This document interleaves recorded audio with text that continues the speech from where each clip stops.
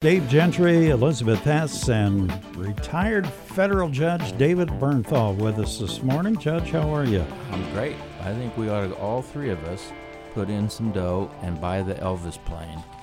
Put it out and back, use it for a photo shoot, and then sell tickets to the public. I think that would be something. It has no engine or no cockpit equipment or anything. Yeah, but leave it right where it is. I mean, come on. I love the way he thinks. Well, I do too. Okay. We'll negotiate the terms later. We'll let you do that.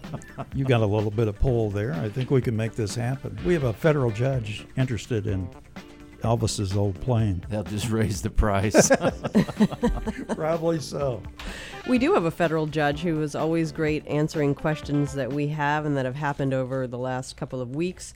Most recently, the Immigration and Nationality Act of 1952. Maybe not so recent, but really affecting these families. All I hear is there is no law. You don't have to separate families. And then when I turn on Fox News, they say there is a law. Is it a law or a policy or nothing? Somehow I knew we would be talking about immigration. I meant to text you to warn you. Brush up on this. Well, the law is there, has been there for a long time. The executive branch in charge of enforcing the law has a certain amount of discretion. So I think some administrations in the past have enforced it one way, and this administration is taking what I think somebody calls a zero tolerance. And if you get stopped, whether you get stopped for shoplifting or bank robbery or whatever, they're going to separate you from your kids.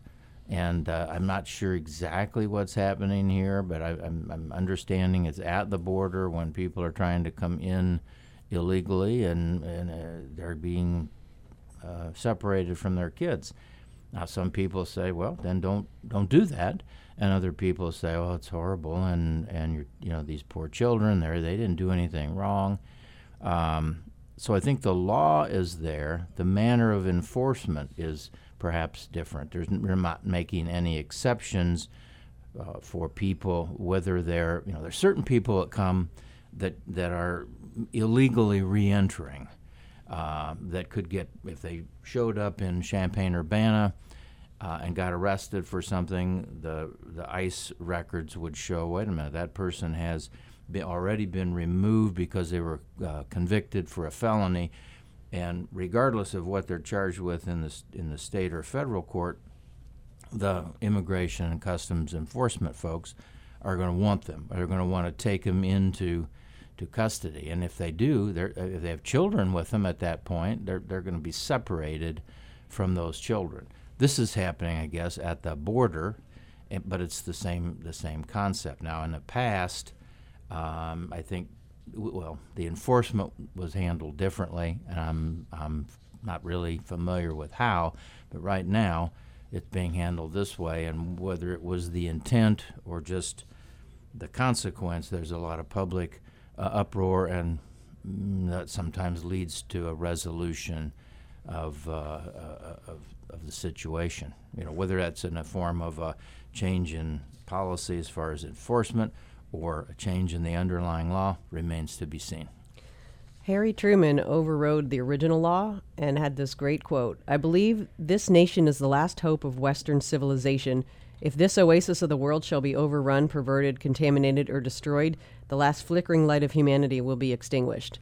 I can't think of truer words being spoken right now. Can we not just tweak the law? Sure, stop. Not knowledgeable on the mechanics. If you're coming to the border and you're not going to be admitted, why would we be taking children away? Why wouldn't we just be turning the whole family or the whole group away? If that's the case, if they're in the country and they're arrested for something and are subject to removal, that's a little bit of a different situation. But if you're turning people away at the border, just turn them away. Okay. Now, that said, I remember one case where a lady had been arrested here, and in their bail report, there was a reference to she had been removed twice in the same day down in one of the border areas. She crossed over, was removed, came right back. So I mean, this is an issue. People want to be here, and it's going to continue to be an issue. We'll have to figure out a solution. It is an election year, and while we're on the subject of the Supreme Court and laws, let's talk about what Ohio just did. And I know you're probably not brushed up on Ohio law, but they say it's okay now to scrub the voters who haven't voted. I believe 6 years is the number. Is this not the most blatant form of voter suppression? And it fell along party lines. It was a 5-4 decision in the Supreme Court. Why would we make it harder for people to vote?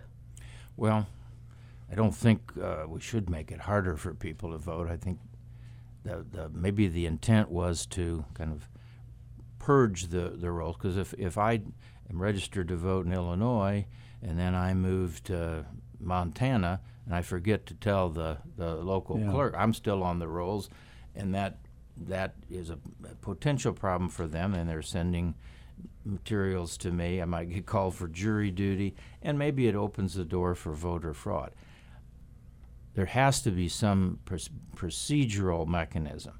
There has to be some notice, it seems to me. Okay, you haven't voted in 6 years.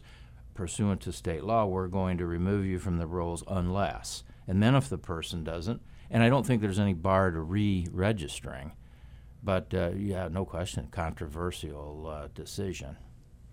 The fact that President Trump can pardon people, so you go through the legal system, Manafort, Cohen, whoever is getting indicted now, can you tell us why have a legal system if one person just has the power to say, you know what, our bad, you're out? Well, it doesn't happen very often, so we wouldn't want to chuck the whole legal system because of the ability to pardon. Yeah. And pardoning carries its risk to the person who does the pardoning. If he pardons or she pardons too many people, maybe that comes back to haunt. That's why you see most of the pardons in the last several months of a term. The eighth year of a president who's been elected, or the fourth year of the president who chose not to run or didn't get reelected. This is highly unusual for this much notoriety for pardons this early in a president's term. Don't you think they're worried he's not going to stay in that long? Is that part of the problem? Well, I'm sure some people are hopeful, but and others are probably concerned, and he's not. No, he doesn't seem to be concerned about any of this. He is just full speed ahead, and there's no, whether you agree or disagree, you surely have to notice that there's never any doubt in his mind. And by the way, I don't think you've probably seen, Elizabeth, the Twitter yet, because I saw it just as I walked in. He responded to your criticism of him, and you won't like what he said. Oh. No, did it have choice words that I can't read on the air? Exactly. Cool. I did tweet him, though, to let Blagojevich out. I said, if you want to anger Bruce Rauner and Obama, the best thing you can do is let Rod Blagojevich out of prison. I tweeted that at our president, but I got no response. No response. Well, it hasn't happened yet, but apparently hasn't been ruled out. It hasn't. One more question for you. As a federal judge, do you want to see the courts on a federal level clogged with the legalization of marijuana and the issues that ensue, or do you think it should be kicked back down to the states? That should be a state issue. There you go. As any good judge will tell you right there. I'm kick it to the other court. There you go. Exactly. I appreciate your candor. All right. Judge David Bernthal. Judge, thanks for your time this morning. We appreciate it. As always. Thanks, Judge.